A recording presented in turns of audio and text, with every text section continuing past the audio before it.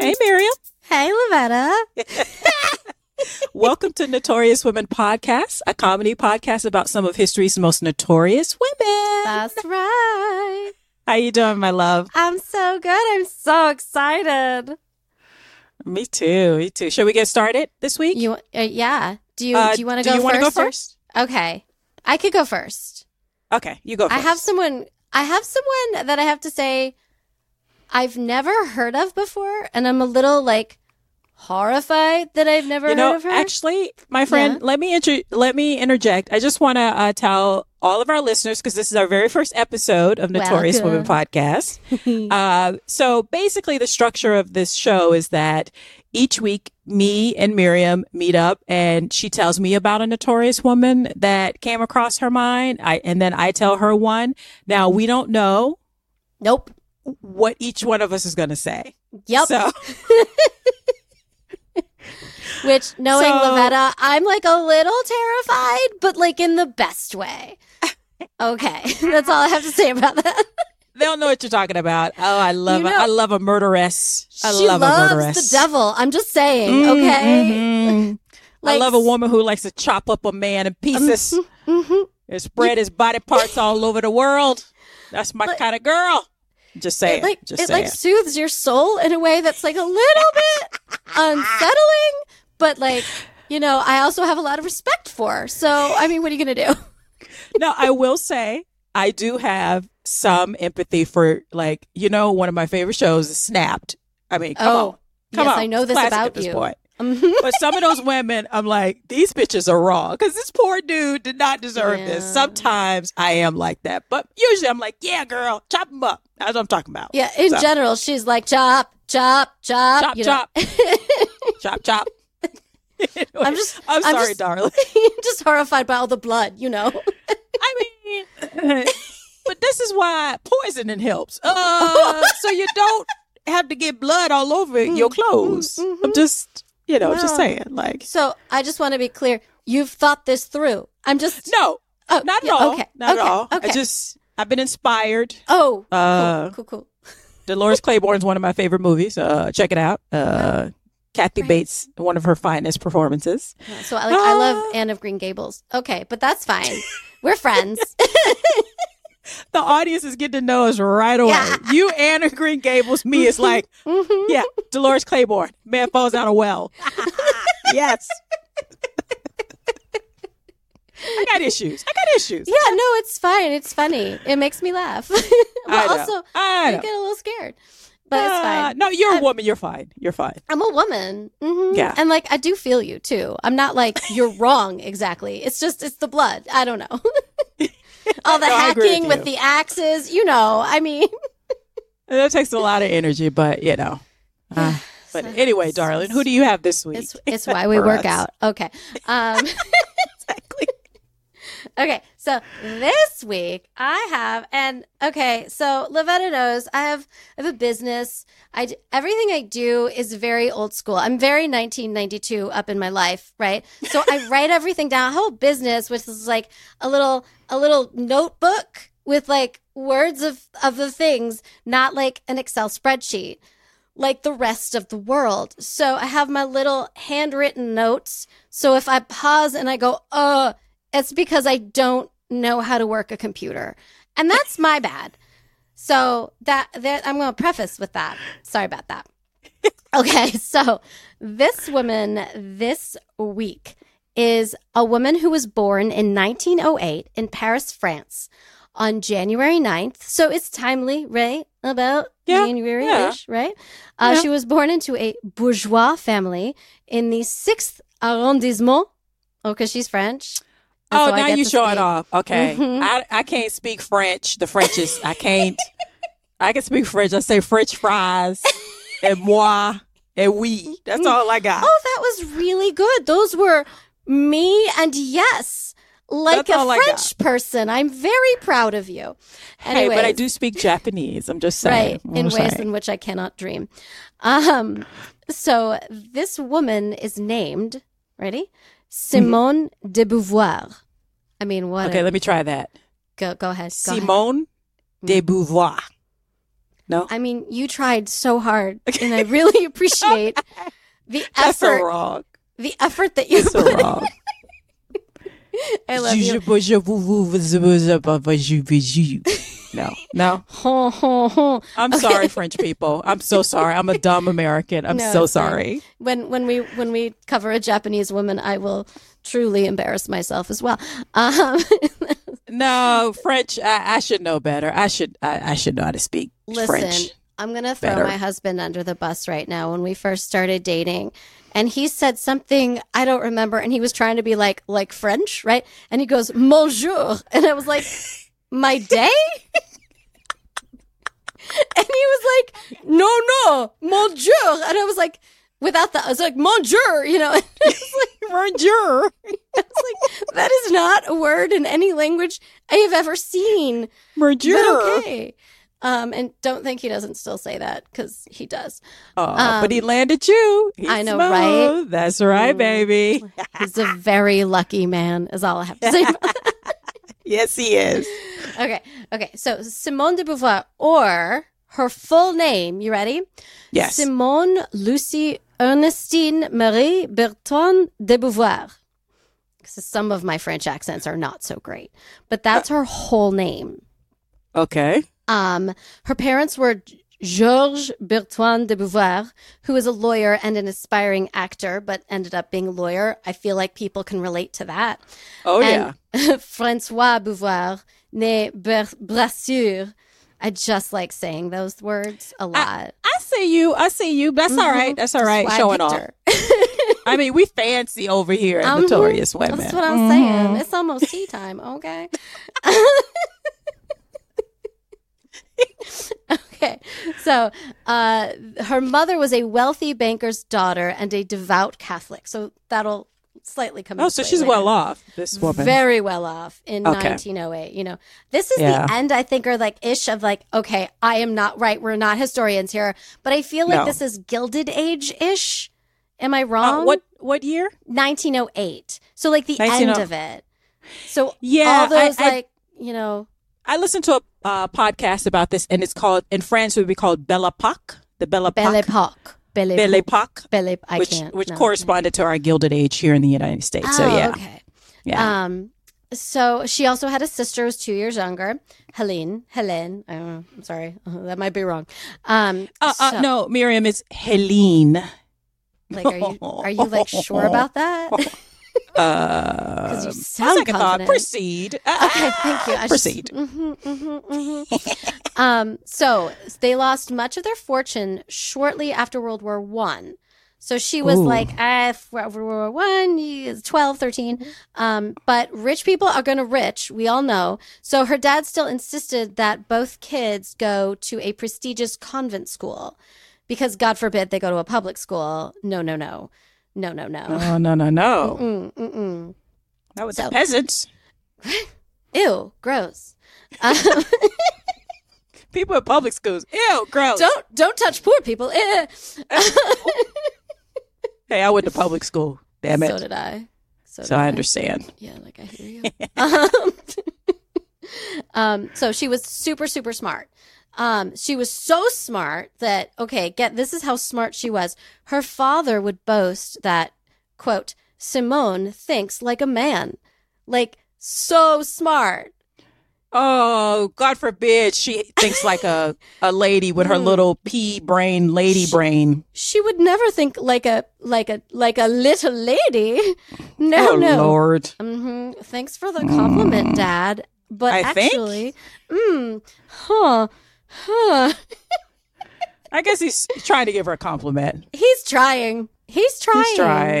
They try. Give him some credit. So, I mean, like, so smart. Whew. Okay. So, unfortunately, she could no longer rely on her dowry. Mwah, mwah. Oh, that's fucked up, though. She's in a bad way, actually. For real. So because her marriage opportunities were like at risk, she knew she had to get a job herself. So she studied really hard. And based on latter knowledge of her, I feel like she was okay with that. That she wasn't necessarily looking, but I don't know. I mean, maybe she was one way, and I'm not really sure. Okay. If someone is sure, please write us. So she first worked with a man named Maurice Merleau-Ponty. I don't really know anything about him, but I don't care because he's a man. And Claude Levi-Strauss. So the jeans dude. Levi-Strauss. Right? Oh, okay. Yeah. So I know that, but only because I wear jeans. So when they all completed their practice teaching requirements at the same secondary school, but she wasn't officially enrolled though, but she sat in on courses at the École Normale Supérieure, in preparation. I do have more French for you. Don't you worry. For the agrégation in philosophy. It says like aggregation which is like, it's a highly competitive post-grad exam, and it serves as a national ranking of students. So while studying, she met Jean-Paul Sartre, which is maybe someone you have heard of if you're listening, and Paul Nizan and René Milieu. I haven't heard of the other two, but Sartre is a philosopher dude that we all had to learn about a little bit, right? Not me. Oh, no? Oh, Florida. No, because again, Florida. I'm from Florida, so yeah. Blame Florida. Did you ever read No Exit? No. Oh, okay. That's only right. It's a play. It's sad. Yeah. No one leaves because there's no exit. Sorry. That is genius, actually. No exit. What does that mean? No one has to read it. I've given it away. No one leaves. How? I mean, what are you going to do? Okay. So she took this exam, which is like they place you, and the jury narrowly awarded Sartre first place, just over Simone, who made second place, but was 21 years old and the youngest person to ever pass this exam. She also finished an exam certificate of general philosophy and logic. And she came second to Simone Weil, which is maybe someone else we should discover. Maybe. So there's a great quote from her that she wrote a book later on called Memoirs of a Dutiful Daughter. And the quote I think is interesting. My father's individualism and a pagan ethical. Sorry, I'm going to start that again because I said because I can't write. I told you it's going to be a problem. It's fine. My father's individualism and pagan ethical standards were in complete contrast to the rigidly moral conventionalism of my mother's teaching. This disequilibrium, which made my life a kind of endless disputation, is the main reason why I became an intellectual. I mean, same, right? Like you too, obviously. Yeah, like that's I understood all of that. Yeah, it makes sense. So what I'm guessing from this is that mom was super Catholic and rigid and like strict, and dad was like, "Nah, go get an education and think for yourself." And she was like, "I wonder what I should do," and she's like juggling those two ideas. Oh yeah, you know, we can all relate to that. Yeah, right? Yeah. So she needed more schooling. This woman got so much schooling. She got a post-secondary education after completing high school at Lycée Fénelon. She passed baccalaureate exams in math and philosophy in 1925, then went to study math at Institut Catholique de Paris, and I just love that, and literature languages at the Institut Saint-Marie, and then studied philosophy at the Sorbonne, and then after completing her degree in 1928, wrote I'm exhausted already, her Diplômé d'études supérieures spécialisées, so that I think is like an MA thesis. Oh my word. So I just got one BA. In just to be clear. in 1920s? Wow. Yeah, as a woman in, yeah. You know, this always makes me think of like, you know, that's why equality is so important just across the board, because it really opens up like the possibility for all of us to really tap into our strengths, right? Right. Like, think about all the women who were equally brilliant. Yes. Who were just like, get married, have a baby. So we've missed out on all of their brilliance. I mean, you wonder what this world would be if more people, and you think about it, they lost their money, but there's something about the idea that they thought of themselves as better than still allowed her to pursue things. She couldn't enroll in some of the schooling, so she just sat and watched. Well, what if we gave that feeling, that ideology, to everyone? Exactly. Everyone is deserving of pursuing what they want, and we all might have to take a different path, maybe, but we all deserve it. Yeah. Not and just I would the imagine, formerly rich. Because even though they're formerly rich, they're not in the poorhouse. And so I would imagine she could afford to go to school and didn't have to work as a servant or, a shop girl. Exactly. Because, So she, even with that, they lost her money, she still had an enormous level of privilege. Yeah. But she used it to good use. And she used it to good use. Yeah. Yeah. Good for her. Mostly. We'll get there. Mostly. Okay. So her political philosophy studies influenced her focus on societal concerns. So, yeah. So, okay. So when she was a kid, she was actually very religious. Like, her mother very much influenced her. And she considered even becoming a nun. But then at 14, which I was thinking, like, when I was 14, I think 14 is around the age where you're like, okay, like, I hear what you all have been saying to me, but, like, I don't know. Like, I'm not sure. Yeah. And you try to, like, figure it out. So she went from wanting to be a nun to being atheist. That's a big deal for, it's a pretty solid leap. Like a French upper class woman who's raised Catholic and go from Catholic to atheist that's a big leap. Yeah. Wow. Yeah. At 14 too. It's not, Yeah. That was young. Wow. And this is an interesting quote. I'll quote it. Faith allows an evasion of those difficulties which the atheist confronts honestly. And to crown all, the believer derives a sense of great superiority from this very cowardice itself. Oof. That's, like, rough. And that's a burn. Now, do you like wonder if she was, like, mad at her mom? You know what I'm saying? It could be. I mean, she's a teenager. Because if you're raised with someone who's religiously, like, what's the word I'm looking for?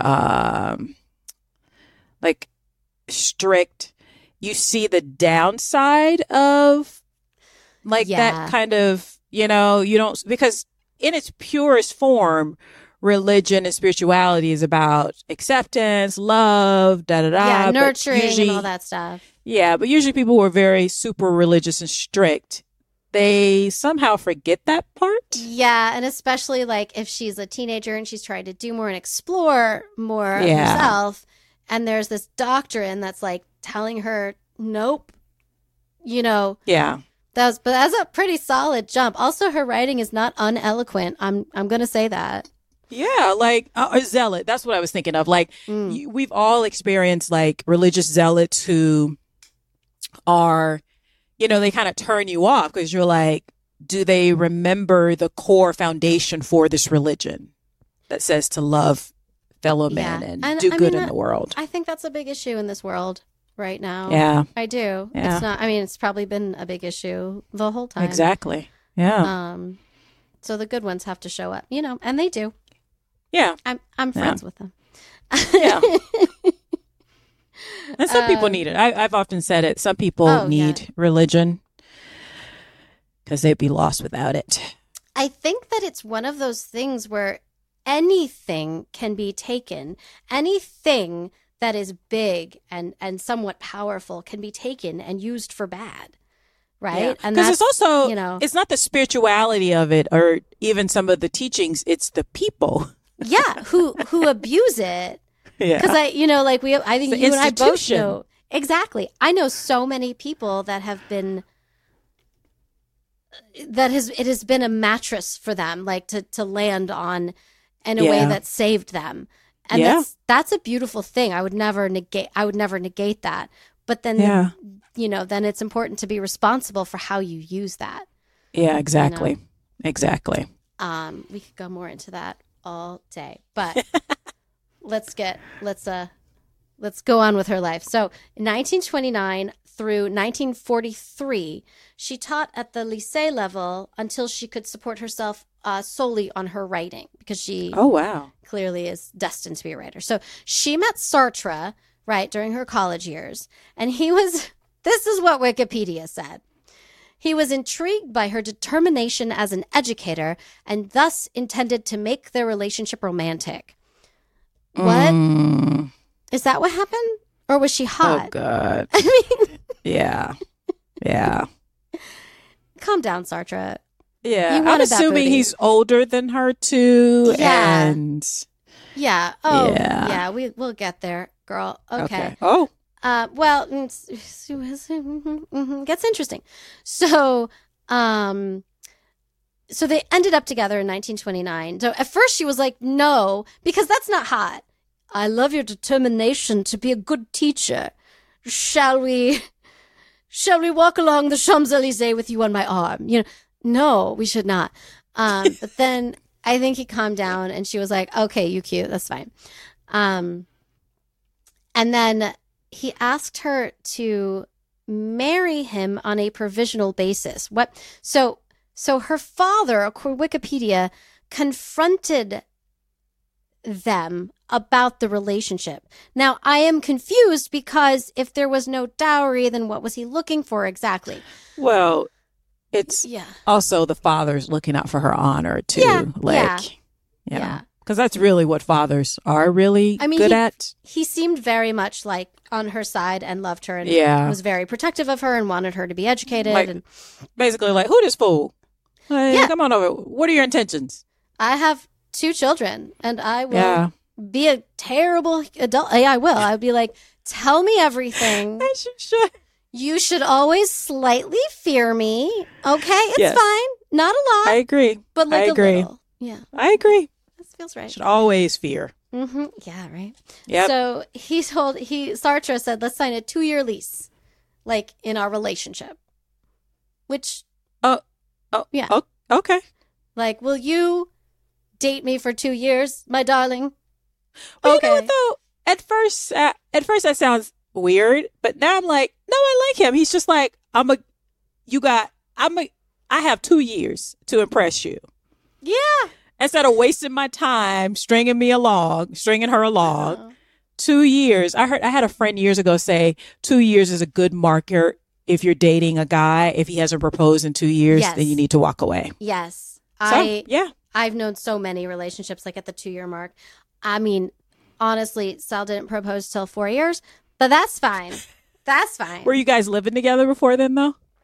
Oh, yeah. And also, there was a moment, I think at the 2-year mark, we hadn't ever gone on a vacation together because we were actors in New York and we were poor and we were in shows and very busy and important, obviously. And, because we're famous now, it worked. And doesn't mean you weren't busy. I was busy.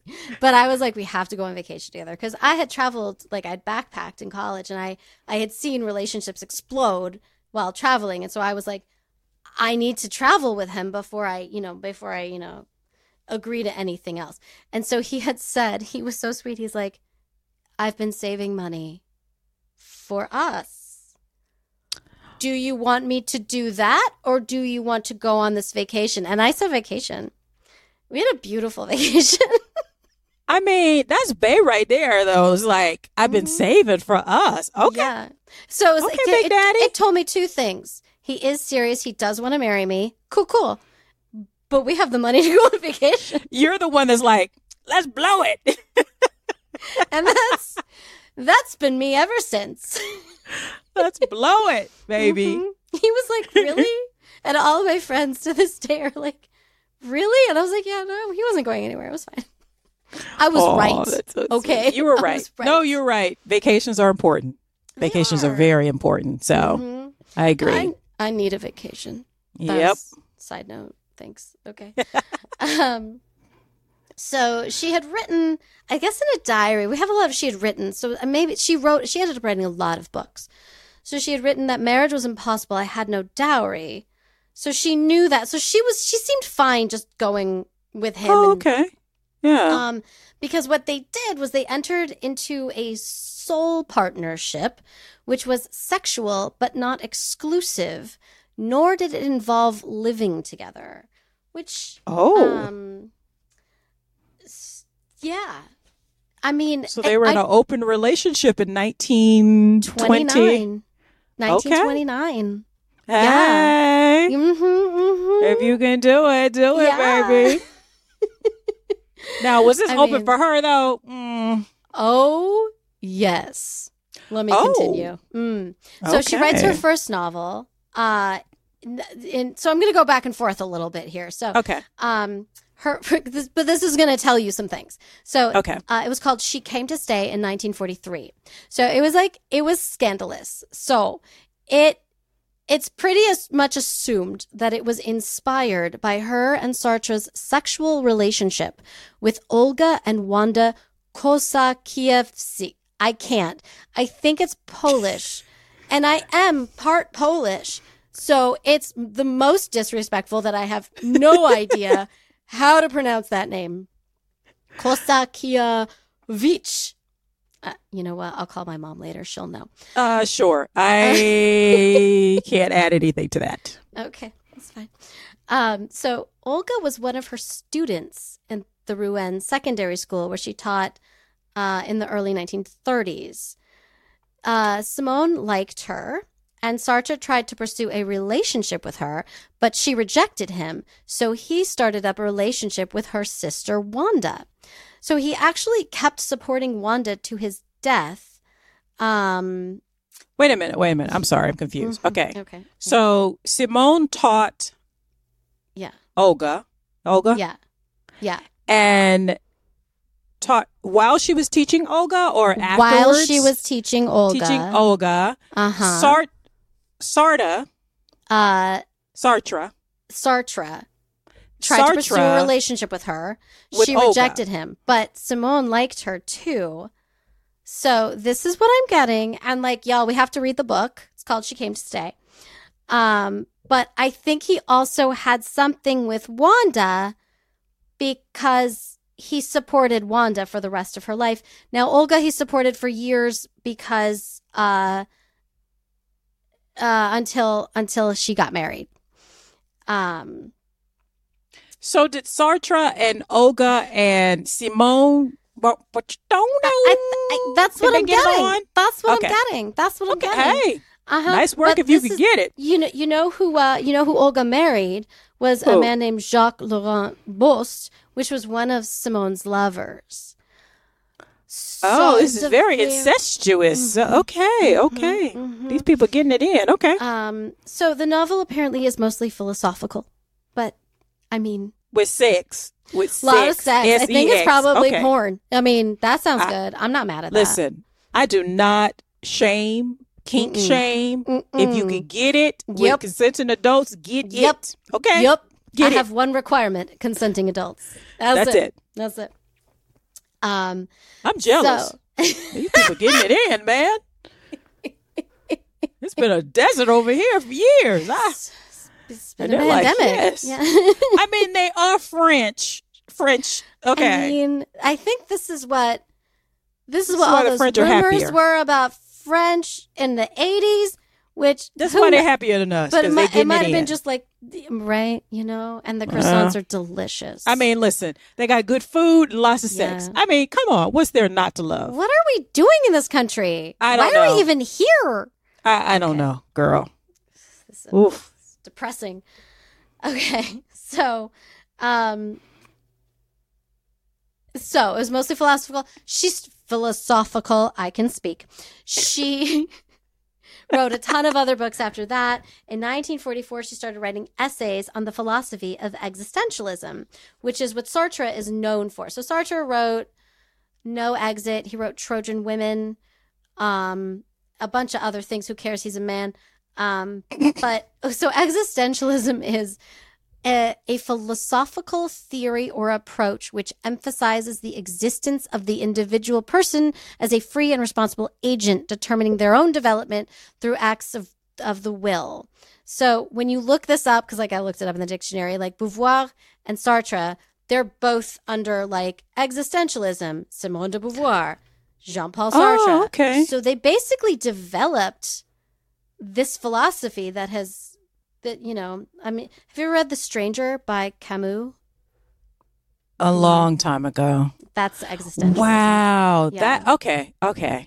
Wow. This is what lots of sex would do for you. Your so brain. Much sex. I mean, open it up. Yeah. That's what I'm talking about. Yeah. I'm just very particular about my body. That's me. Like, that's just me. I get grossed out easily by people. Yeah. Most I'm people just like, are disgusting. what are you doing? Pandemic's been hard on a sister. Yeah, I'm like, ew. Yeah. Yeah. It's okay. It's okay. We're opening up a little. I mean, because like a threesome with Idris Elba and Michael B. Jordan sounds great. Right. It sounds amazing. I mean. But then I think about it and I'm like, I don't know. A lot of smells going on. I can't. I mean, they could shower first, right? Yeah, I'm still.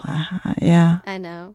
I mean, you wouldn't say no. You wouldn't walk out of the room. No, I would definitely try it. I would be mad. I'd be like, get back in there now. I mean, not really, because Idris is married. I don't get with married men. No, but a single Idris. I'm just saying. No, we know the version. Yes, that would exist for this to play out in your future.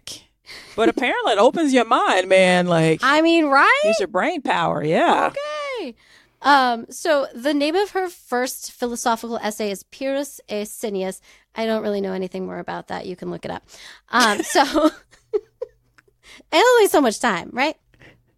So the end of World War II, they both edited Les Temps Modernes, which was a political journal that Sartre founded with someone else, but she used this journal to promote her own work and explore her own ideas on a smaller scale before the larger essays and books that she wrote. So the biggest thing she's known for is the book The Second Sex, which was funny because I hadn't really heard of her. I knew of existentialism, but The Second Sex I'd heard of, but I'd only heard of it, right?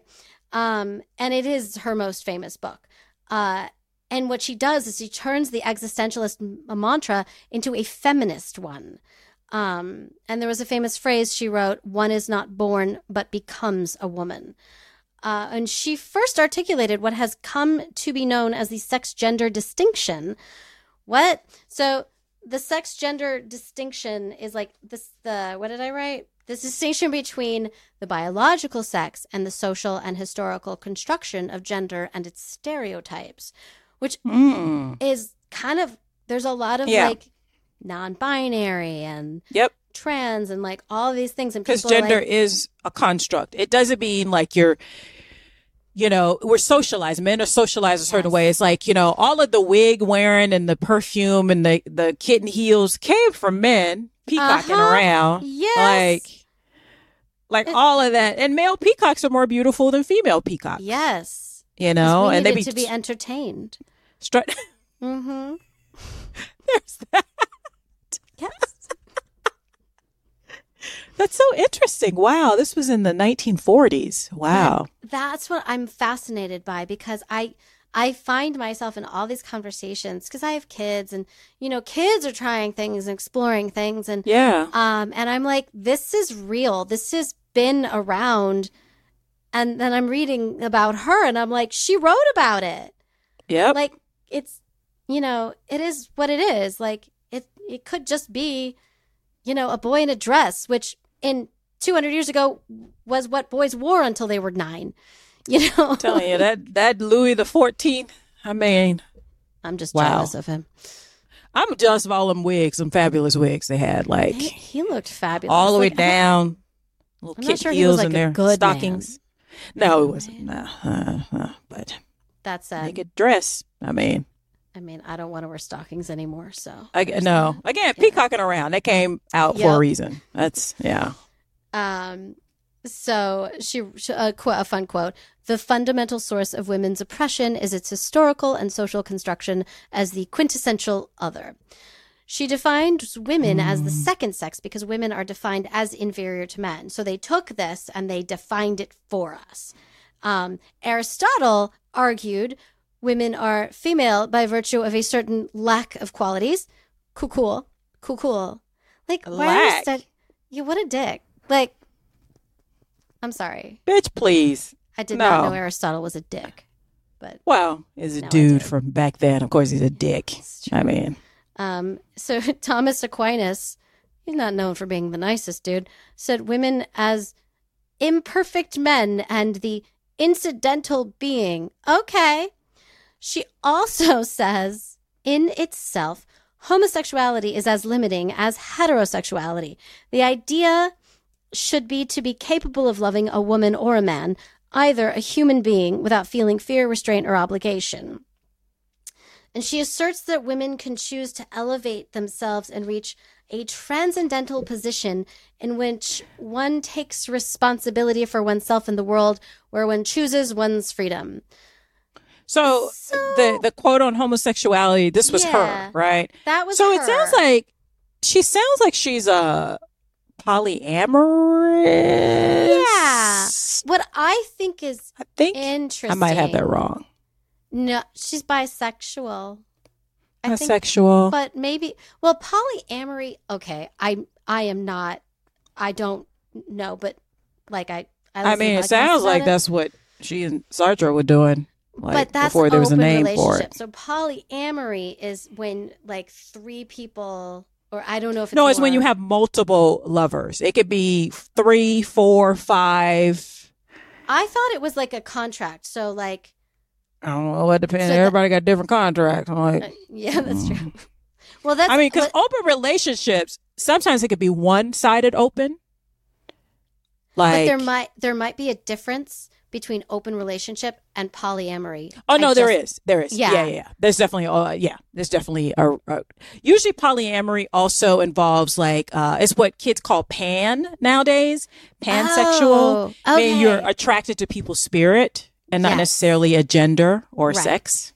Yeah. But that's what I think is interesting. Like, I don't necessarily agree with her quote exactly. Oh, no. But I mean, of this time is pretty. But of this time, the spirit of trying to normalize homosexuality, I support the idea that everyone got to be me is maybe not so great. Oh, yeah. That's. I mean, that Catholic upbringing has to seep in some kind of way. Yeah, it's true. So there's that. It's not that, but it's definitely that. Yeah. How about it's like a little bit of everything?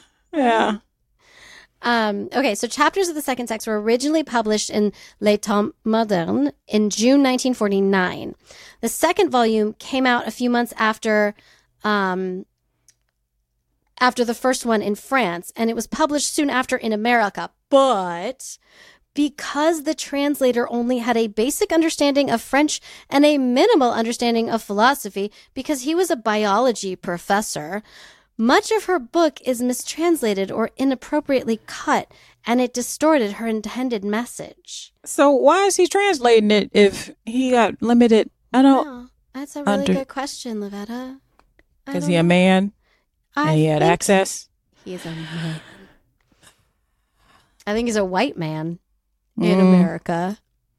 Straight passing. Cisgendered. Oh, definitely. Yeah. No doubt. Yeah. And then for years, Knopf was the publisher. They refused to publish a more accurate retranslation, and other existential scholars were begging them to do it, but he wouldn't do it.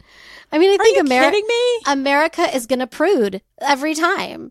Like, but also, like, there are not any other French-speaking people who can translate better? No. I don't. No. Oh, okay. No. In America, all of America. It's just one guy. It's just one guy. He did a terrible job. He did a terrible job, but if you only have one guy in America that speaks French and English, which was obviously only the one case. Yeah. Yeah, obviously. Yeah, clearly. They just did that because she's a woman. Yeah. A woman with ideas. What is she thinking? Gross. Some misogynists like, that's right. These ladies are got on to something here. It's like, nah, dude. No, we're not. No, yeah, if you're thinking that, this is the wrong podcasting. Yeah, don't. Yeah. You can go somewhere else. Dang it, man. I mean, that goes to show you also, like, a woman even back then could be brilliant and have very, like, brilliant ideas. But because sexism is institutionalized, some dick is like, you speak basic French, du, toi. I mean, listen, again, I don't speak French. It's but that was fine. You tried. Okay. Like, they're like, good enough. No. No. Lavetta, would you like to know when a real translation was made in America? When? It was 2009. Of her, no. Of the second sex. Yeah. 2009? 2009. Yeah. That just makes me angry. It makes me want to kill somebody. Oh, yeah. No, I'm a little scared of you. That's fine. That's fucked up, man. So, in the book, she has this philosophy that when men push the myth that women are mysterious, it's an excuse to not understand them and, like, therefore not help them. And you see that in other kinds of oppression as well. It's a great, like, oh, you're a magical, mythical brown person. I mean, magical Negro is a trope for a reason in movies. Oh, okay. Oh, that's bad. Yeah. Also bad. So I guess we're here to say that that's bad. But she wrote that's so about perceptive. It is, and she wrote about this in the 40s. Wow. Of course, America didn't hear about it till 2009. Wow. But, like, yeah. So I think it's interesting too. She didn't want to be called a feminist. She wanted to separate herself from that, which kind of drives me nuts. Just, like, be a feminist. Yeah, it's just like, it's not. It doesn't mean you don't like men. It doesn't mean that. You can be exactly who you are. You just, again, I want my back blown out all the time, and I'm definitely a feminist. So I think that is my right as a feminist to get my back blown out whenever I want. Yeah, and as a feminist, I support your desire for your back to be blown out as much as you want. That's right. Yes. Okay. So. But I know what you mean when women are like, but I'm not a feminist. But I'm not a feminist. No. Okay, then you want men to control you. That's what I hear. It's equality. So your work can be translated accurately. Within 60 years of you writing it. Okay, there, I said it. Yeah. I'm fine. Thanks for checking. So when she observed the resurgence of the feminist movement in the early 60s and 70s, she stated that she no longer believed a socialist revolution to be enough to bring about women's liberation. So in 1972, she publicly declared herself a feminist. The second sex became a catalyst for challenging women's situations. She also joined other Marxist feminists in founding the journal Questions Féministes. She had always defined herself more as an author, so she wasn't defining herself as an activist, or an existentialist. She thought of herself as just expanding on Sartre's ideas of existentialism. Okay, but history has her as one of the top founders of the philosophy. So she stayed in an open relationship with Sartre until his death in 1980. She took many lovers. Okay, this is one fun, quick story. One of her lovers, famous guy, was an American author, Nelson Algren. She met him in 1947 and wrote to him as my beloved husband. Her books, she wrote a book, The Mandarins, and Algren was the character Louis Brogan. Like, she took him and made him a character in her book, and he was really pissed. Yeah. And there's a play written by Art Shea based on Algren, Beauvoir, and Sartre's triangular relationship. That is what I read. And so Art Shea took nude pictures of Simone as well. She's a very interesting human. She's just a lover. She's a lover, not a fighter. Listen. there's some complications that arise. So, we know she was bisexual, which is fine. It's great. But she was also had attractions to women who were under the age of 18. And she was a teacher in a school. French author Bianca Lamblin wrote in her book Memoirs d'une jeune fille dérangée, a disgraceful affair, that when she was a student at Lycée Molière, she was sexually exploited by Simone, who was in her 30s. Damn, girl. Damn, Gina. And in 1943, she was suspended from her teaching position when she was accused of seducing her 17-year-old lycée pupil Nathalie Sorokin. I said that badly. I apologize. She's the R. Kelly of women, French women. So she did so much that was like really good, and then she's exploiting young women. Yeah. And she's exploiting young women at a time where a woman's reputation is still everything, right? So I applaud her for being sexually open and things like that, but to have that kind of effect on women, not only younger women, but women that you are in charge of teaching. You are the one in control. So you're a predator. You're a predator. I mean, let's call a thing a thing. Yeah, like... She's a predator. She's a predator. Yeah. That's why people are complicated. Yeah. Like... She's like... It's just a shame because she's one of the few women, it seems, that had such a high profile as, an academic and a literary person. And then she's preying on... Because I would imagine, because we know how it is to be, because we've both been very young women. And you see this older woman, like you're 17, she's in her 30s, and you're like, oh my God, when I grow up, I want to be her. And you don't have, especially in this time and place, who are you looking up to as a young woman who wants to maybe be something other than a wife, right? Or a teacher, or the things that, while women did all this stuff, the predominant societal expectation was not go do great things and maybe get married. I don't care. It was get married, and then you can do some things too if you'd like. So to have this person who is successfully doing that. And then to be taken advantage of. And then to be preyed on like you would expect a dude. So. Yeah. Oh, so Simone. In her... Okay. Ugh. So her parents, Natalie's parents, laid formal charges against Simone for debauching a minor, even though age consent in France was 15. But they did 15? Revoke her... Yeah, crazy. I hear you. I think it's better now, but yeah. I mean, that's so telling, though, that even though the age was 15, that still her parents were like, no. Because she's, how old was she? 17. Yeah.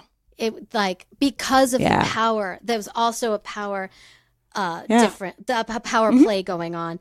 But so she also slightly same problematic situation. In 1977, she signed a petition to completely remove the age of consent in France.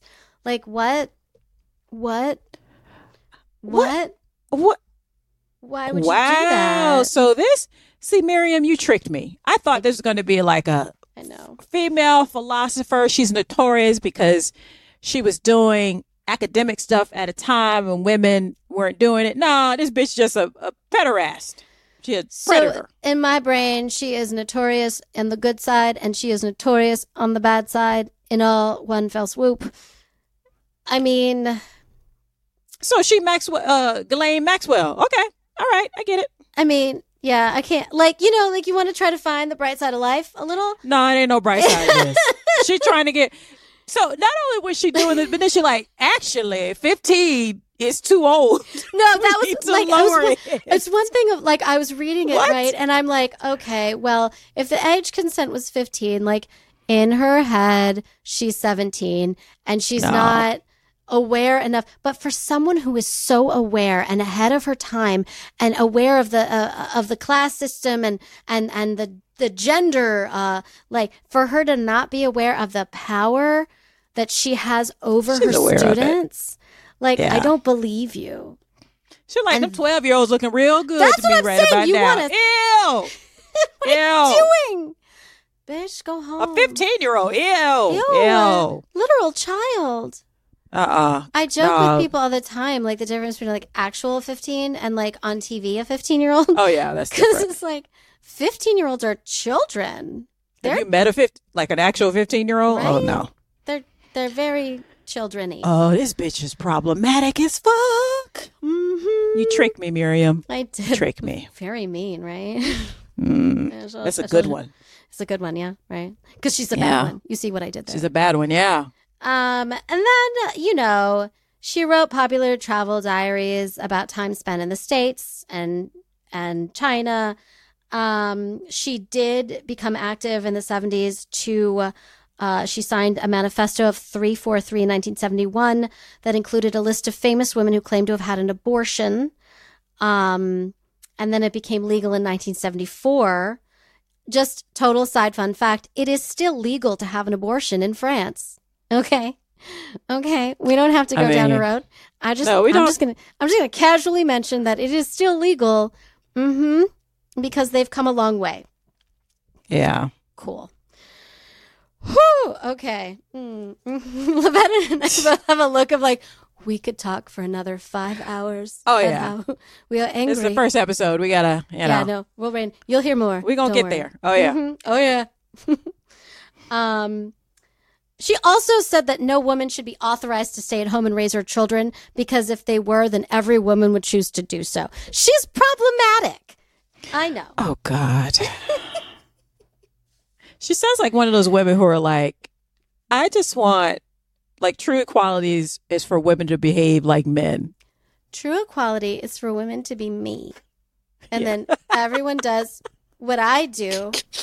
And then we could all just justify all of my actions by everyone being me. Oh, my God. This bitch, you gotta hide your 12-year-olds, your 13-year-olds, your 9-year-olds. Like, no.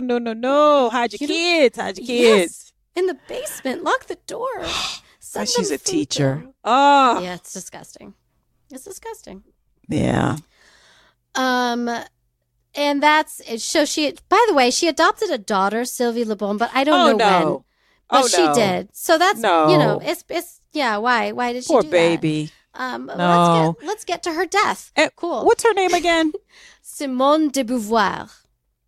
And what were your sources? I forgot to ask you at the top. Wikipedia and Wikipedia. Wikipedia has a lot. Yes. Donate to Wikipedia. Donate to Wikipedia, y'all. Yeah. It has a lot more than what I did, but it's podcast. Wow. Thank you so much. You're welcome. And she died in Paris in 1978. Oh, wow. Pneumonia. You tricked me. Yeah, that was mean. Yeah. All right. I know. Let me get to my notorious woman for this week. She's special. Let's Lord. say that. Not a predator of children, that is. So, all right. So, thank you again for doing that. So, no problem. That's why I warned you at the beginning when you're like, "Oh," I was like, "Well, let's keep going." Oh yeah, I'm like, she sounds amazing. She went to college. Yeah, she did. Okay. Okay. Yeah. So now, my notorious woman this week is a woman by the name of Mary Baker. Okay. AKA Princess Caribou.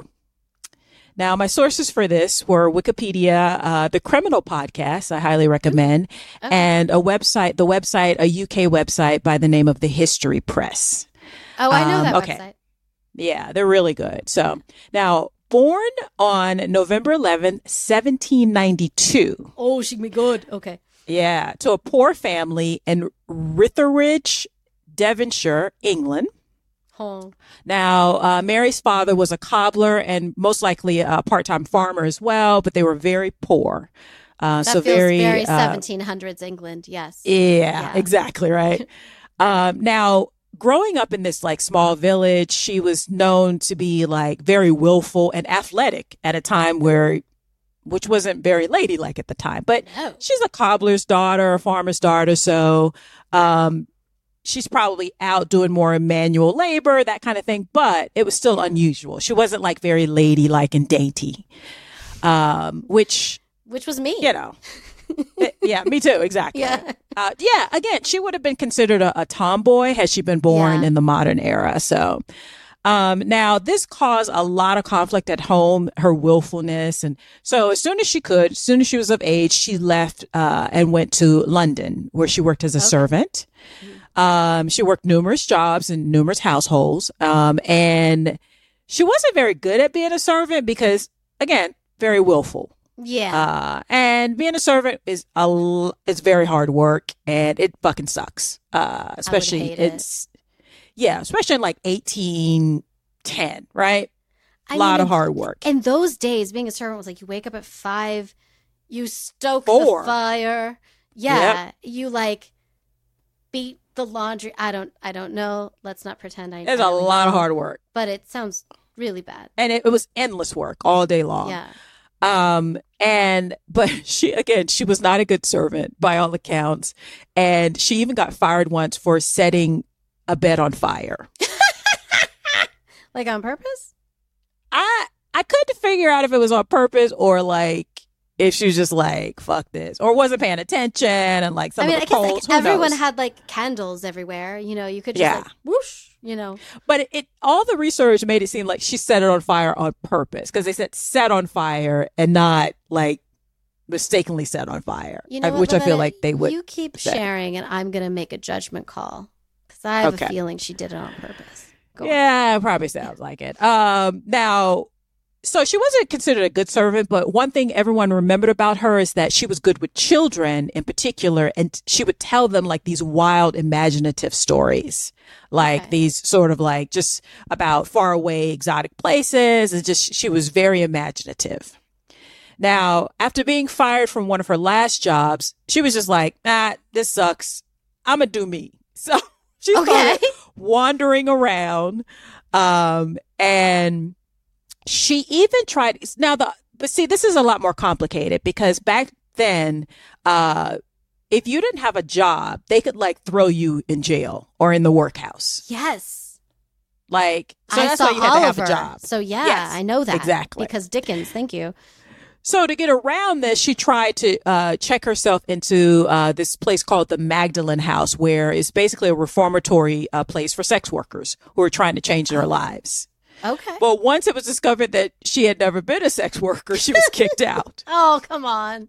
They're like, bitch, you were a servant. But it's like, basically, it's kind of like she was taking advantage of people who were even beneath servants. Like she was taking advantage of women who were forced onto the street, presumably to make a living, to eat. In general, those women, if they could get a job being a servant, they would have taken it. Yeah. Right. They probably were preparing to become servants. Yes. So she got kicked out of that. And then, she didn't have anywhere to go. So she's like, I'm not going back to being a servant. So she kind of fell in with the wrong crowd, a bunch of bandits. She started wandering around the countryside. So Mary, being a very imaginative and smart girl, she has no money, no prospects. So what do you do to avoid the workhouse? I don't know. You know what you do? What? You scam your ass off. That's what, bitches. Mm-hmm. Now, according to some accounts of what I'm about to lay out, Mary got the idea for a con after watching a group of French lace makers from Normandy who had started a business outside of Bristol, England, where she kind of lived around this area. Okay. She noticed that their exotic way of dressing and their accents attracted a lot of attention, and she's like, oh, maybe there's something there, right? So they're from Normandy? They're from Normandy. And so they would wear these like exotic headdresses and this is a time where people didn't travel. Most people in most countries didn't travel outside of their country. Right. Unless they had a lot of money, right? Or they were sailors, particularly not women from poor backgrounds who were made their living in the world as servants. So she's just like, So she's trying to come up with some idea, like, how can I work this angle? What is this going on? Now, one thing in her many, many jobs as a servant, I don't know if it was that many, but many jobs as a servant, she picked up one skill. She's picked up a lot of skills, actually. One was basic reading skills. So she taught herself how to read. Okay. and then That's another impressive. it's very impressive. Yeah. Another was how to imitate high society. Okay. So something clicked when she saw these French people from Normandy, and she was like, she got the idea maybe she would take on a persona, an affectation of some sort. I mean, Now, so far, I'm not mad at her. I mean, don't go to the Magdalene house, girl. You know that's not for you. Right. But right. like, okay. Like, I've Right. done it. Like, I lived in New York City, and sometimes I had to like be the people that were there, and so I could just like fit in and just like move it along, smooth out. So far, it's just a little bit of like the Count of Monte Cristo, pretend to be Oh, be somebody you're not. Okay, yes, no darling. harm, no foul. It's right? me, your great Putting on niece. airs. You don't remember me? I mean, it's in the modern world, we'd be like, she fit right in, right? So, Yeah. but then she's like, what kind of persona am I going to take, right? Because she's never traveled outside of England. Oh, right. So she wasn't sure. So she couldn't pretend to be French because there was too many people, unlike in America, apparently in the 1940s. There was only one in the 40s. Yeah. In England, there were a lot of people who could speak French. So she couldn't really do that. So to avoid being busted, she just put on something of an air of foreignness, quote unquote. Okay. Where she was from some exotic land. And, by all accounts, she didn't really plan it out well. She just kind of like decided that she would try it. So she tried one thing and it started to work. And then she just kind of improvised her way through. So this is like the OG catfishing. Like OG catfishing. Yes. Like she's kind of the inventor of catfishing. I love it. Yep. Awesome. So Mary decides to do this, right? So on April 3rd, 1817, she shows up in a village called Almondsbury, about 8 miles from Bristol. 8 miles along, because, a long way if you walk and but it's not that far away. No, it'll take you like literal 3 minutes in a car. Yeah. So she puts on a modest black dress with a headscarf that's black and red. And she starts going around to different cottages in Almondsbury, speaking in basically gibberish or pig Latin, like a language that no one can understand. Yeah. I just invented She a had language too. She had modest dress, like I said, and then she carried like a bar of soap and a few English coins, one of which was a counterfeit coin. They reported later on. So she goes to this college and people are like, we don't understand what's going on. So they take her to this man called Mr. Hill, whose title was the overseer of the poor. Oh. Okay. So he starts talking to her. He doesn't understand her either. Now, she's clearly English. She's pale. She's got dark brown hair. She's a white lady. But she's speaking like in this like... everybody else. Okay. Yeah. Except she's acting kind of foreign-ish. And she's speaking in this language no one can understand. So Mr. Hill, he's just like, I can't get anything out of it. So, and then at the same time, she was insistent on that she wanted to sleep. He offered her money, which she refused. And I thought, that's a smooth take. Wow. No, I don't want money. No, it's like, I don't want your money. No. No, she's just refusing it in this foreign language of some kind, right? So this puts him off guard. She doesn't want the money. She's speaking this foreign language. Where did this woman come from? And so everyone started to notice that her hands, because that's how they can kind of tell your station in life, right? Back then. Okay. She had smooth hands. So they surmised that she couldn't be a servant because her hands were so smooth. No, she's just lazy. Go on. So they then took her to the local magistrate's home by a man by the name of Samuel Worrall, Worrall, who was also, in addition to being the local magistrate, was a wealthy landowner. Oh. He couldn't understand her either. And this is an educated upper class man, So he thought, sounds Greek to me. Maybe my Greek servant can understand. So he literally called in his Greek servant. Oh my God. That's so Who's funny. like, that ain't Greek. Okay. That ain't Greek. It's all Greek to me. Oh. Now, eventually, Samuel and his wife, Elizabeth Worrell, decided to take her, this young lady, because she's a young lady. She's like in her early to mid 20s. Okay. And, you know, they're decent enough people. So they decide to get her a room at the local village inn called the Bowl, where she continued the ruse of like, because she's like, yeah, this is working. This is working. Yeah, so sort of. Yeah. At the end, she pretends like she doesn't know what a bed is. Oh my God. She refuses to eat certain food. What? She's going all in. She's unfamiliar with European ways.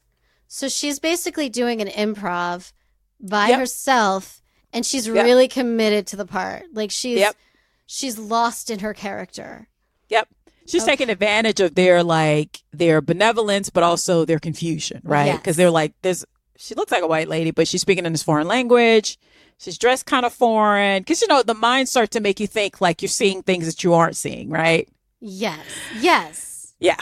You're so like, then, actually, maybe she's Spanish. I don't, right. Yeah. So she starts to play into it. And then at one point, in the lobby of the inn, they have an illustration of a pineapple. So she gets very excited and she starts gesturing in this gibberish.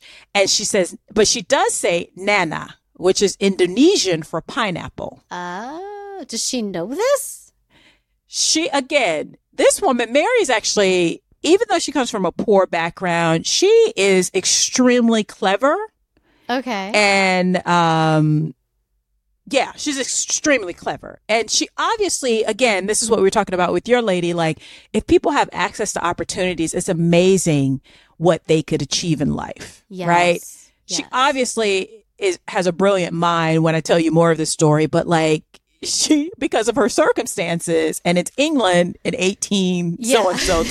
In 18, you're screwed. You can do. Yeah. Uh-huh.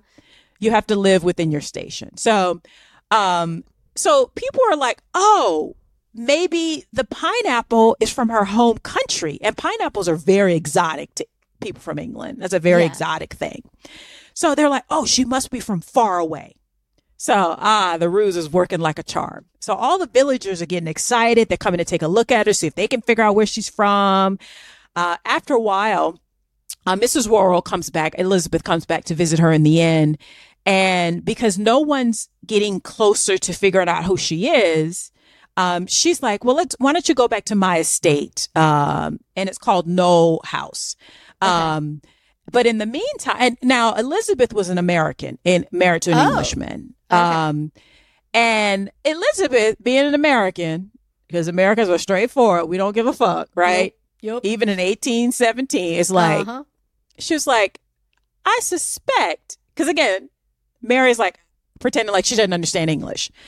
So at one point, Elizabeth is like, now, I'm a little suspicious. I suspect you may be fooling me. And she's like, she says this to her. Okay. She's like, now, young lady, if this is a hoax that you're perpetrating because of your circumstances or out of distress, I understand. Just come clean now. I'll give you money and clothes and put you on your way and won't tell anyone of this deception. She's very like, so kind of her. That's very kind of her. Yeah. Mary's like, I'm going to see what's going to happen. So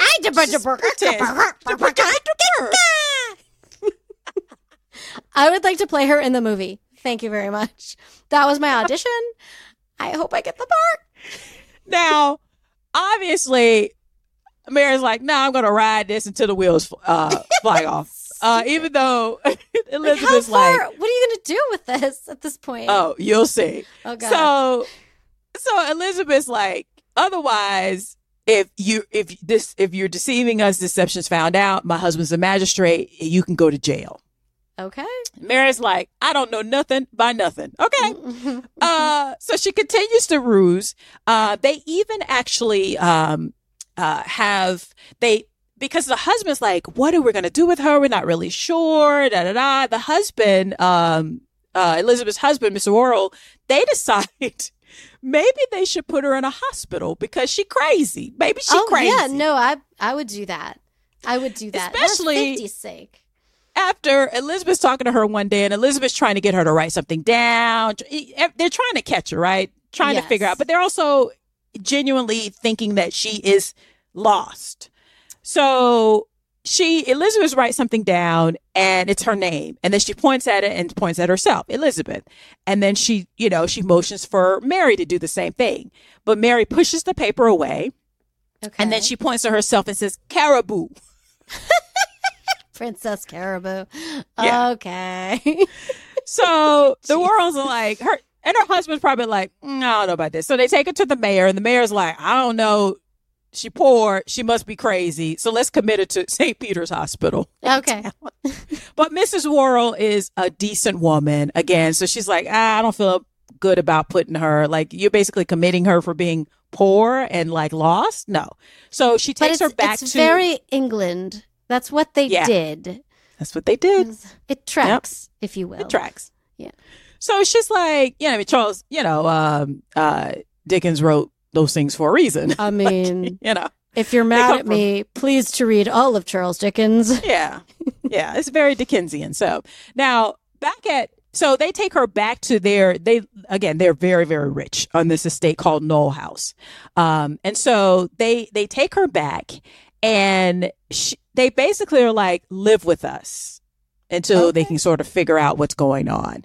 And because everyone's so curious about the new woman, a bunch of people start coming over, coming in, and they're trying to figure out, is she Turkish? Is she Chinese? What the hell is going on? This white girl is not Chinese. Okay, go on. No. But again, in their head, they're like, she's foreign. So we don't know, right? Yeah. So now what I love about this is that when a scam is going on, it's going well. So the word gets out. Other scammers are like, maybe I can get in on that. Oh my God. Enter Manuel Ineso. Oh my God. I'm so excited. He's a Portuguese sailor who showed up and said that he understood her. Oh my God. He would translate her. Shut up. Row. Oh my God. So you can imagine Mary's like, nah, this motherfucker is pushing in on what I'm doing. But she can't give herself up. So I'm her husband. She says, yep. And by all accounts, they didn't know each other, even after all of this at the end of, after when I get to the end too. He just literally showed up and was like, I can understand her. And she must have been like, what? So, oh my God. So since she didn't want to give the con away, she had to play along. Oh my God. So Manuel interviews her. And after he interviews her, he begins to tell everyone her story. Oh my God. So he says that she's a person, quote, person of consequence, end quote, and a native of Sumatra. Oh. Yeah. The tea? Sumatra. So, no, it's an island far away that's near Malaysia, basically. No, literally. I did not know that till right now. Sumatra. I just thought it was a type of tea. Yeah. It's a place. I didn't know that. I'm glad we're doing this podcast. I'm learning things that I maybe should have known. He's a sailor, so he can come up with all these foreign sounding so he knows, lands. Yeah. Yeah. And again, it feeds into what they're already kind of thinking. It sounds foreign, right? But not only that, he goes on to say that she had been kidnapped from her native land and decided her native land and brought to England and managed to escape. Now, after Manuel shows up, other people start adding to it. No. They started to yes and the hell out of Mary's story. This is the greatest improvisation ever. Yes, and man. Yes, and. Yes. So they're like, okay. Ooh. They were like, yeah. And she's the princess of an island called Javasu. That's right. Also. And her father was Chinese and her mother was Malaysian. Even though she clearly a white lady. Okay. She clearly a white lady. Now, and then they go on to say that one day while she was out with her ladies in waiting out on the beach, Right. A pirate. Yes, a pirate. Yes. I love by the a pirate. name of Tapaboo. Him. Yeah. Uh-huh. Tapaboo captured her. Oh. And took her sailing all around the world. That sounds fun. One genius scammer even came up with the idea of reconstructing a map of where all these fictional places where the pirate took her. Yes, I love a prop. Come on, man. And then they finally made their way to the coast of Bristol, where she was able to escape and jump off into the water and swim ashore. And here we are at last. Yeah. Safe and warm. Yeah. Now, she starts playing again. She starts and the hell out of this. So after this whole like tale gets out, people are like, oh my God, this poor thing, like she's been kidnapped. So they present her with a bunch of flags for her to identify, but she pushes them away because she's smart. She knows how not to give herself away. Yeah. She pushes them away, and they're like, oh my God, poor lady. She must have been captured and kept below deck. So she can't recognize any of these flags. That's obviously what happened. Mm-hmm. I'm just like, what? So anyway, so it worked. Again, this is working like a charm. Wow. And because the Worrells are like, all of them are locally famous now. So, this increases their status as being kind of hip too, because they're hip, because foreignness was like, oh, they're hip people, they're in the know. And what's remarkable about this, she's living on this grand estate, which is only about 80 miles from where she grew up. Oh my God. Yep. Oh my God. But 80 miles in those days is like 3 days. Yeah. But still. Yeah, like 3 days. But still, it is that close. Now, it was working like a charm. But because, again, she didn't really plan ahead. So she was just kind of going along, and she started doing so she didn't really plan ahead. So eventually she's going to get busted. I mean, at some point. Yeah. I think. Okay. She's going to get busted. Yeah. Now, they even, Elizabeth, Mrs. Worrell, even put on lavish parties and a dinner party in her honor, a ball in her honor, and they started referring to her as Princess Caribou. Okay. Yeah. I would like you to refer to me as Princess Caribou as well. Thank you. I'm obviously half Chinese, half Malaysian. Okay. Now, the problem with something that's so grand of a ruse is that eventually people are going to hear about it, even back then. But she went all in. Like let me tell you some of the stuff she was doing. So every time she would see a body of water, she would get out and jump into it because she would hear, obviously she understands what everyone's saying about her, and then she would just act it out. At one point, she made a curry out of a pigeon. Ew. What? She had a mock duel with Mr. Worrell. She slept on the floor and she prayed on the roof. Okay. She was doing everything she could to make these people think that she was a foreign lady from a foreign land. Even though she was people pale. Pray on the roof. Yeah. Yeah. Exactly. Every time somebody would offer an opinion, she would just sort of like go along with it, right? So like in addition to like praying on the roof and wielding a sword and all this stuff and carrying a dagger with her. Oh my God. She designed exotic clothes. She wore peacock feathers and sandals without stockings, which was crazy. Right? Scandalous. Yes. Scandalous. So much so that Elizabeth commissioned a portrait of her that's very famous that shows her wearing the outfit that she designed with peacock feathers and these sandals. Oh my God. I need to see that picture. She even began to write stories in her own language. Stop. Now, and this is what I mean about her being so intelligent, because according to experts in Bristol and Bath, at least, the writing rules, so she would write out something and then it would be like, oh, it's consistent. Her use of certain things is consistent. And that's what I mean. That's amazing.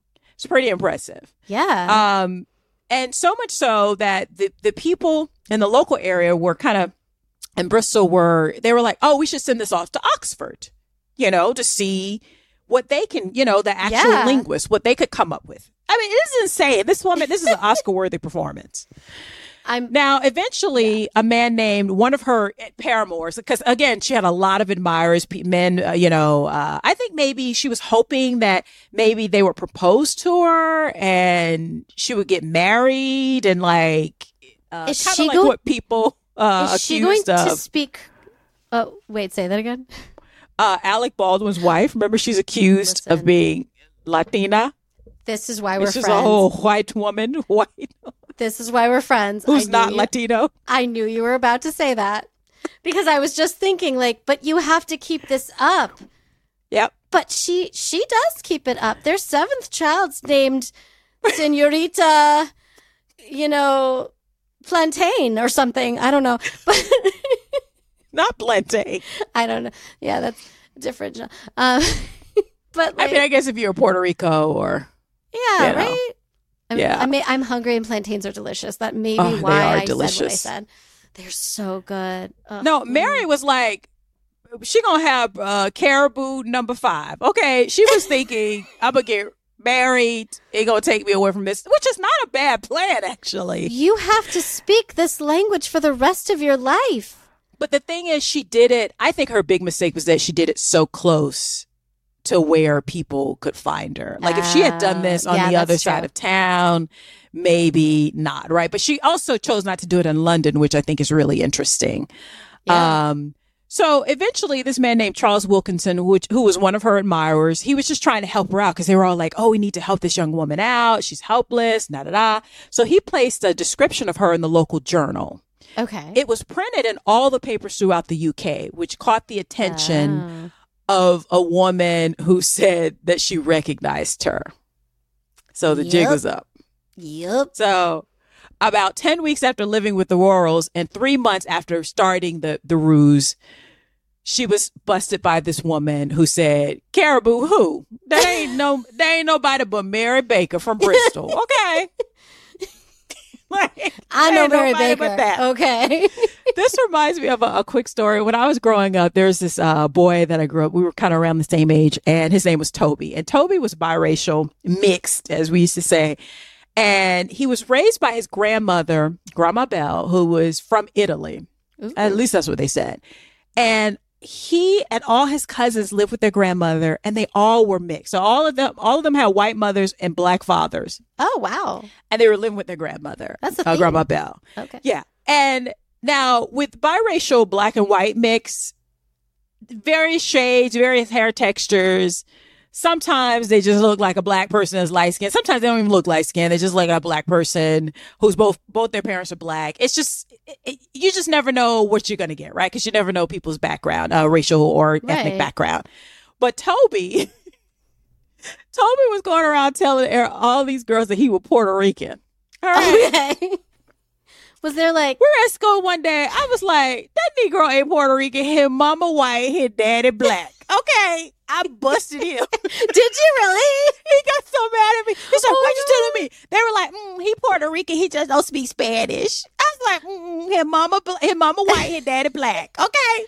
No, what was his end game for being Puerto Rican? Like, just to be like a little exotic? Like exotic. Because now, I think now people know mixed, even though, again, biracial mixed kids have been around forever, especially since the start of America. But it was like, I think it was more identifiable. And the girls he was hitting on were also Puerto Rican.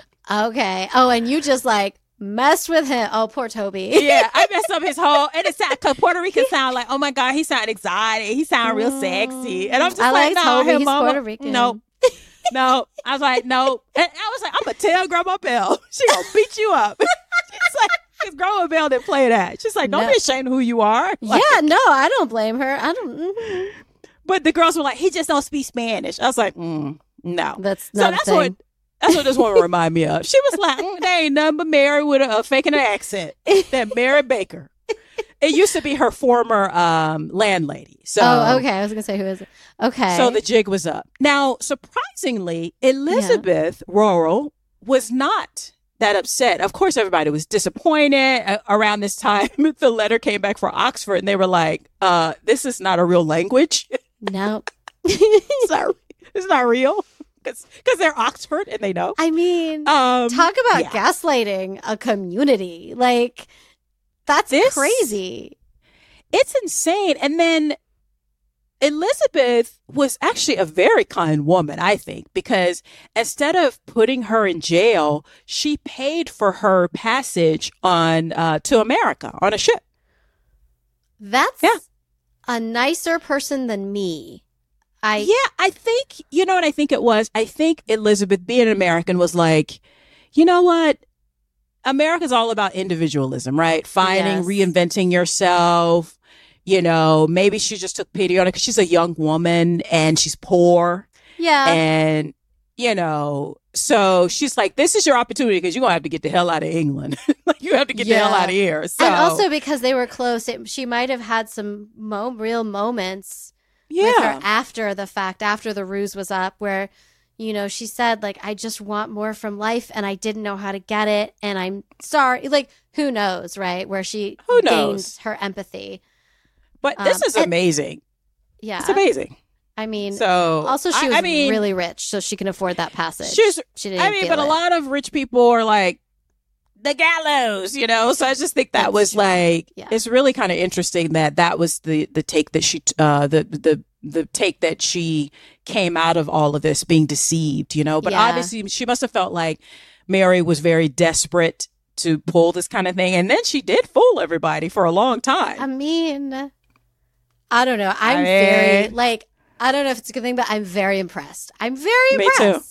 I am too. I did a lot of improv in New York back in the day, and I was not that good, honestly. Like, this is really hard. Yep. Yeah. Like, scenes last like 3 minutes, and I'd be like, oh, I got to come up with something. But this woman lasted 3 months. 3 months. Yeah. Yeah. Mm. So now, she gets on the ship, and while she's on the ship, the story makes its way to America, and they start covering in the papers about this hoax. Ah, okay. So she arrives in Philadelphia, and as Mary Baker, as herself, but what she didn't expect was a bunch of Americans went down to the port, and they were like, we want to see the princess. Oh my God. Only in America. That is very American. Yes. They're like, we know she's not a princess, but we want to see the princess. That's how they referred to her. Do it. So eventually she left Philly and went to New York City. And she actually stayed in the States for 7 years. Oh, really? Yeah. Now, there's not a lot of research on what she did for that 7 years. One source says that she was offered work as a seamstress, but that didn't seem to last. I mean, after being a princess and living as a guest with rich people, working for yourself is not so appealing anymore. I mean, I'm like, join vaudeville. Go on the road. I know. That's a great point. Yeah. If we were friends back then, I'd be like, girl, let's go. That's a great point. Now, eventually, though, because she didn't like America, she said that America just didn't compare to England. So eventually she made her way back to Bristol in 1824. Okay. And she set up a business for herself selling leeches to the Bristol Hospital. Oh my God, that's so gross. So basically because that's what they use a lot in medicine. She basically became a contractor. Supplies. Yeah. Yeah. And she made a living for herself. It wasn't a wealthy living, but she was a businesswoman. It was her own business. Yeah. She got married. Really? She had a daughter by the name of Mary Ann, and she died in 1864 at the age of 75. And then her daughter took over the business. For more leeching. Cool. For more leeching, because they were still using it. Now, today, you can see the portrait remember Elizabeth had commissioned this portrait of her wearing this outfit and the peacock feathers. It was done by a gentleman by the name of Edward Bird, and it's at the Bristol Museum. Oh. So I would love to see that. So that is the story of Mary Baker Wilcox, a.k.a. Princess Caribou. So, she is amazing. Thank you so much for her. One of the original, con artists. I mean, get it, girl. And what I love about it kind of is that, and I have a feeling the fact that she's a woman very much allowed her to get away with it a little. Do you know what I mean? Like sometimes, because no one expects anything of us, we can get away with it, you know, because I also think it's really interesting that while working in these households of rich people or, you know, well-off people, I think she learned because she was able to take on the affectation and sort of play the original, like, white woman tears. Yeah. But white woman tears only worked for a certain class of white woman. Yes. Because if you're poor, like, and you speak a certain way, maybe in your community that works, but that's not going to work with the upper class because she scammed the upper class, basically. Yeah. The upper class was the ones who feel sorry for her. Yeah. And that's what I got, that like they're the ones who threw her balls and parties and, you know, but I will say, like, with all of her scamming, I'm not getting that she like stole from people. I mean, kind of, because they threw her balls and they fed her and they took care of her. But, you know, it wasn't like she took the jewels in her purse and went off to America. You know what I mean? I think because she didn't really think it out at first. I also think it goes back to her nature from being young. She loved, like, she had a great imagination. This woman could have been like, had she been trained early enough, she could have been a wonderful writer. Oh, I mean, you know, if she had gone to school and like cultivated that and saw that path, she could have been a wonderful writer because her imagination was out of this world. I almost feel like she just knew she was beyond what was expected of her in life and just did not know how to grasp it. I made a joke earlier that she was lazy. It wasn't really a joke. I just muttered she was lazy. But the point is, like, I don't think it really was that. It was just that she was in a job. She just felt like, I'm saying this because I have been there. She was in a job that she just felt like she should not be doing. And so she knew that she's just not going to do it well. And she knew working from 4 a.m. to midnight was not going to lead to anywhere in 1817. Right. And she was smart enough to kind of get that and aware enough in herself to know that that's just not who she is and how she does. And I give her credit. Yeah. I mean, I would want to be, I mean, she's still a scammer, but no, she's I still agree a with scammer, you. She didn't steal like jewels. And I mean, maybe perhaps who's to say that if it had lasted for maybe 6 months, maybe eventually she would have absconded. But she doesn't sound like, I use the term scammer just lightly though, because she doesn't sound like a con artist in the sense that she goes from town to town to town scamming people and getting money and then leaving in the middle of the night. You know, the Music Man. Yes. That's exactly. That was the first. Seemed like that was the first show I ever did. If we want to talk about me for a moment. Man. There's trouble right here in River City. But like, I just thought she was so fascinating because we've been so obsessed with these scammers of late, and you know, and I just thought I've been rewatching Inventing Anna. Oh, you're rewatching Inventing Anna. Yeah, rewatching. And I just think, like, it's fascinating. Yeah, like, yeah. And I think it was easier to do it back then, but I don't think people of her stature, excuse me, would have thought to even have the courage to try something like this. What I think is interesting with her is that at least when she was caught, she was like, my bad, you know, like, yeah. You know what I mean? Which I'm glad they didn't put her in jail, even though... Like, what is that going to, like, help? In general, putting someone in jail, listen, if you're criminal, if you're a hard criminal. Yeah, you're killing people, kicking them down wells and stuff. Yeah, you probably should go to jail. You threw that person in a well. Peace. Yeah. But, like, like, find a different avenue. I don't know. And also, and to me, she got this desperate because they criminalized being poor. Yes. I mean, I think we're both so aware of where she came from and this like bright personality that was trying to find its way. And that's the best she could do, you know, like, yeah, I don't know. I kind of like her. I might be wrong, but I like her. I mean, she's notorious because she scammed people. She's like one of the earliest known scammers. So, but, well, that wraps it up for this episode of Notorious Women. Thank you for joining us, everyone. Yes. How you feel? How you feel about the episode? Good? I love it. I feel really good. How about you?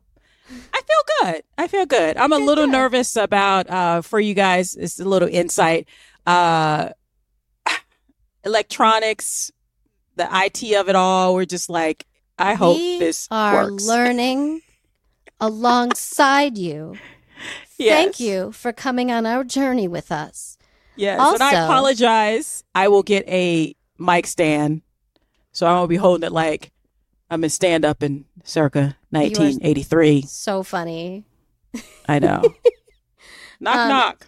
If anyone has technical advice, you can email us at notoriouswmpod@gmail.com. You can check out our Instagram, which is Notorious Women Pod, and like us and things. Yeah. Or is it Notorious Women Podcast? It's Notorious Women Pod. You know what? Let's just everyone hang out. Everyone talk amongst yourselves. Talk amongst yourselves. We're professional people. We're professionals. Yes. It's Notorious Women Podcast. I was wrong. Are you happy now that I was wrong? I'm wrong every minute of every day, I swear. And on that note, we will see you guys next week. Thank you for joining us, and bye-bye. Bye.